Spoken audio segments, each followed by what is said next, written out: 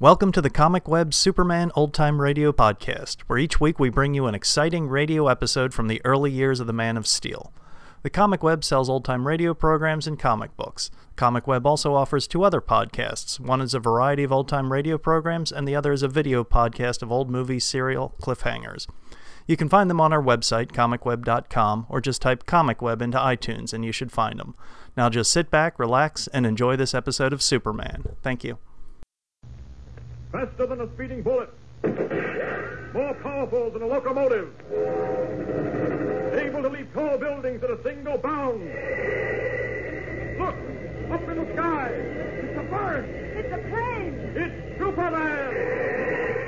Yes, it's Superman, strange visitor from another world, who came to Earth with powers and abilities far beyond those of mortal men. Superman, who can change the course of mighty rivers, bend steel in his bare hands, and who, disguised as Clark Kent, mild-mannered reporter for a great metropolitan newspaper, fights a never-ending battle for truth, justice, and the American way. But before we join Superman, here is an important message.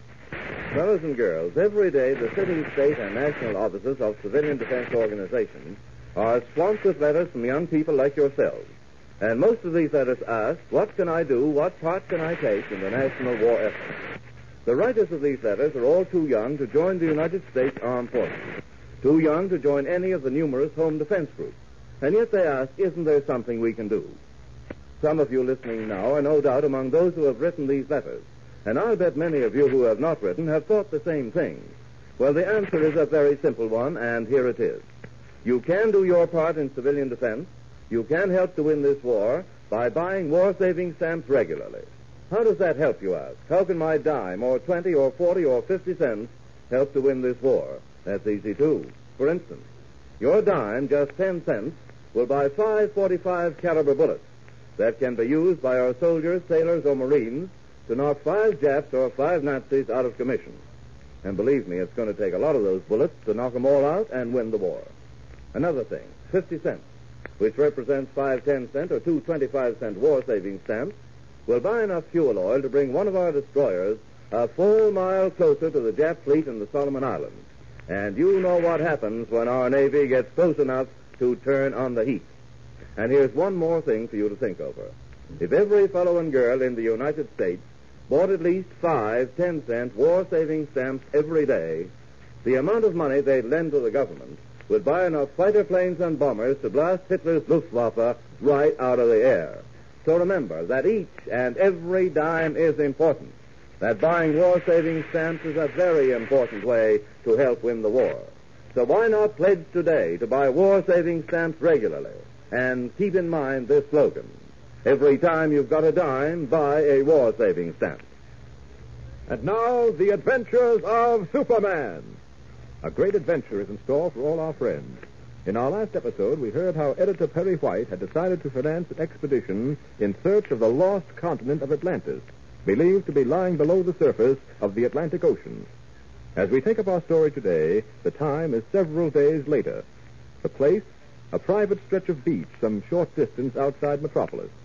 The cold, heavy mist of early dawn hangs low over the water, and through it we can just make out the long gray lines of a submarine lying offshore. Standing on the beach, dimly seen through the gray smoke of dawn, stand 4 people. Clark Kent, Lois Lane, Editor Perry White, and Jimmy Olsen. Listen. Hey, look out.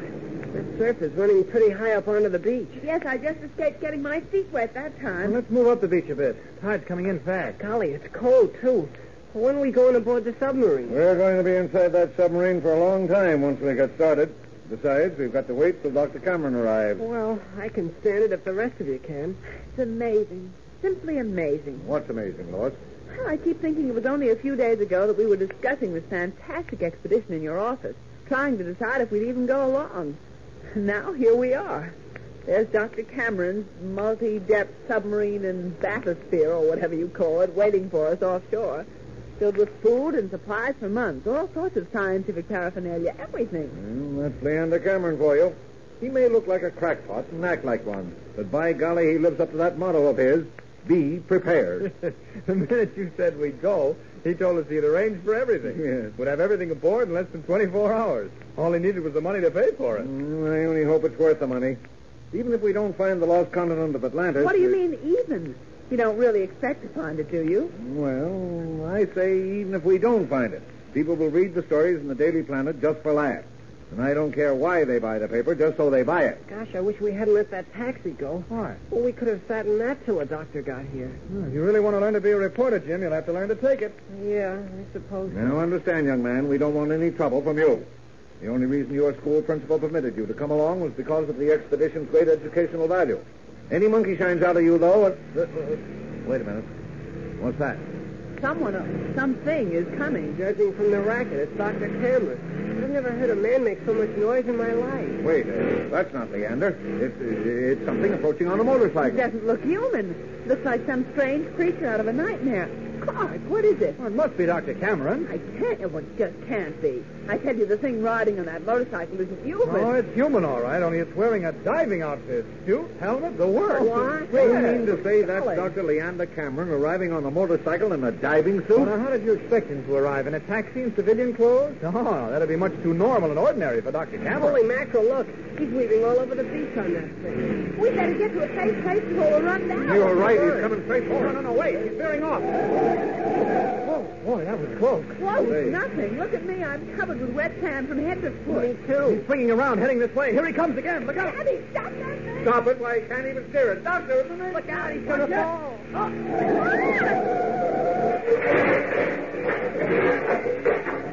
Great Scott, he's been killed. I know he's been killed. Oh, dear. Here, we got to get that helmet off him. I'll help. Easy, Jim, easy. Wait a minute. Help me. Oh, the poor man. Now, hold on to yourself, Lois. All right, now, Jim, lift the helmet off. Okay. Sit. Good morning. Well, good morning.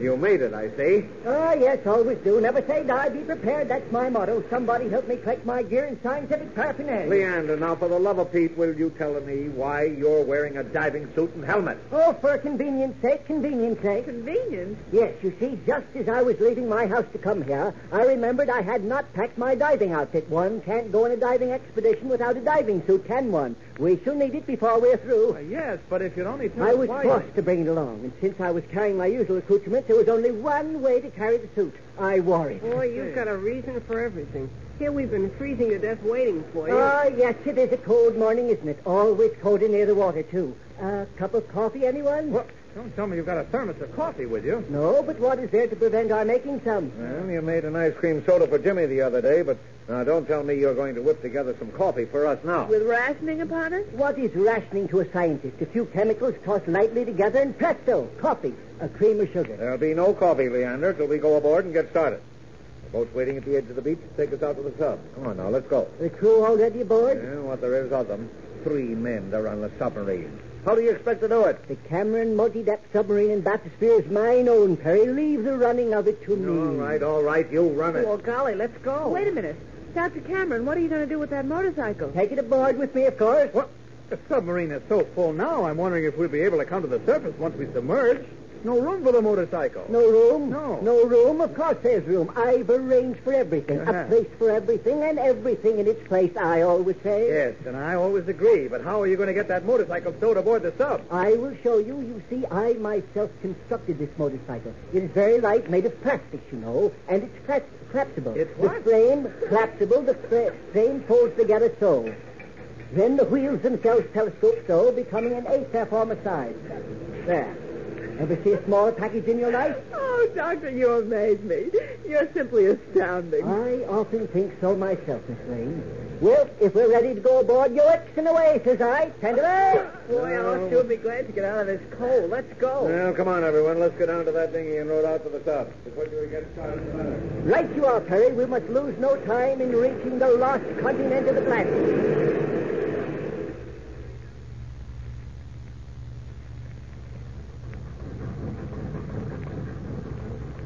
Doctor, we've been in this multi-depth submarine of yours for 8 hours, and we haven't submerged yet.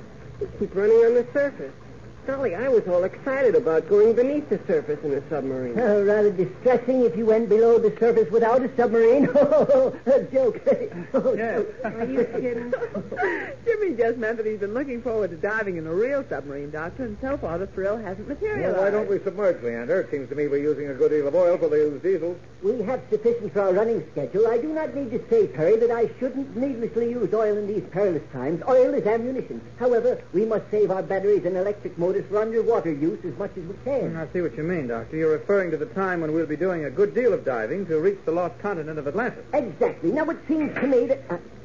Yes, Nicodemus? Excuse me, folks. Doc. I've already said yes, Nicodemus. However, I will repeat it. Yes, Nicodemus. You needn't be sarcastic about it. I wasn't being sarcastic. I merely said... Sometimes the way you talk, you think I wasn't wanted around here. Nicodemus, you're too sensitive. All I said I know what you said. Well, let it pass.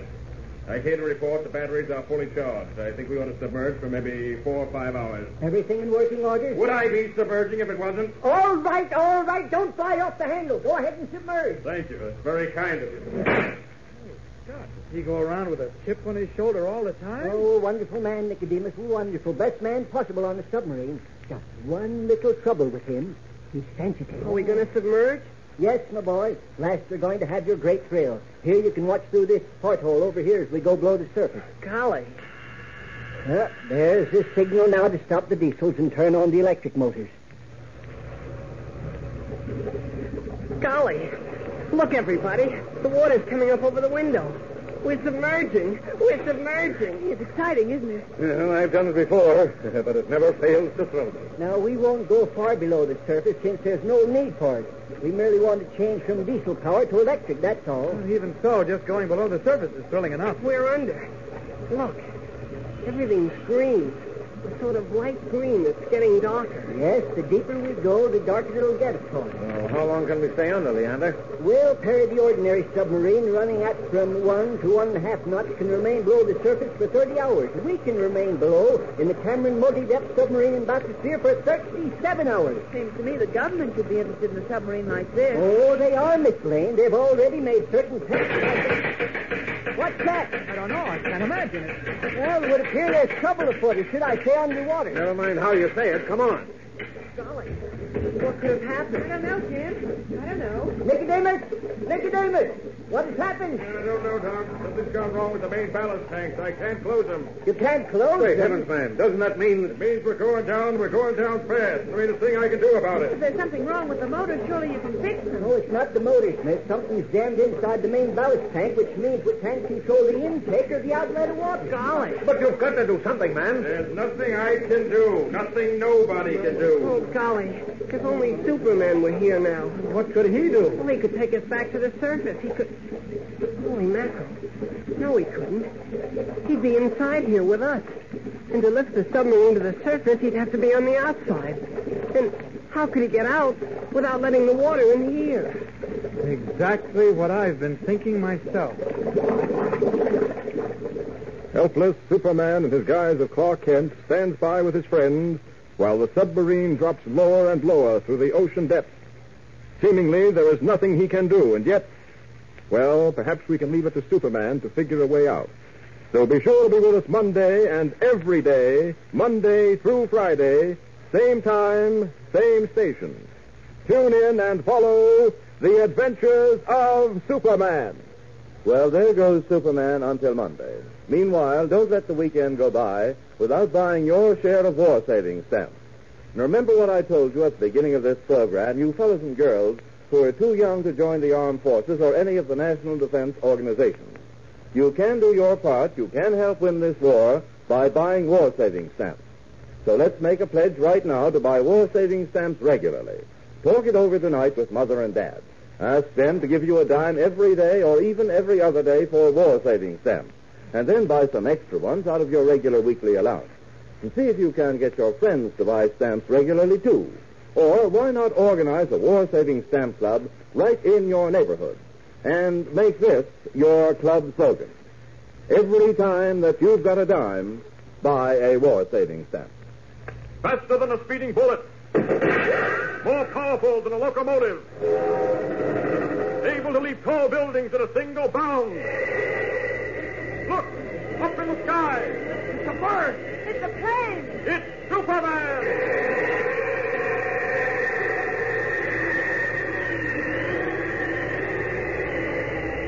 Follow the adventures of Superman every day, Monday through Friday, same time, same station. Superman is directed by George Lothar and is a copyrighted feature appearing in Action Comics magazine.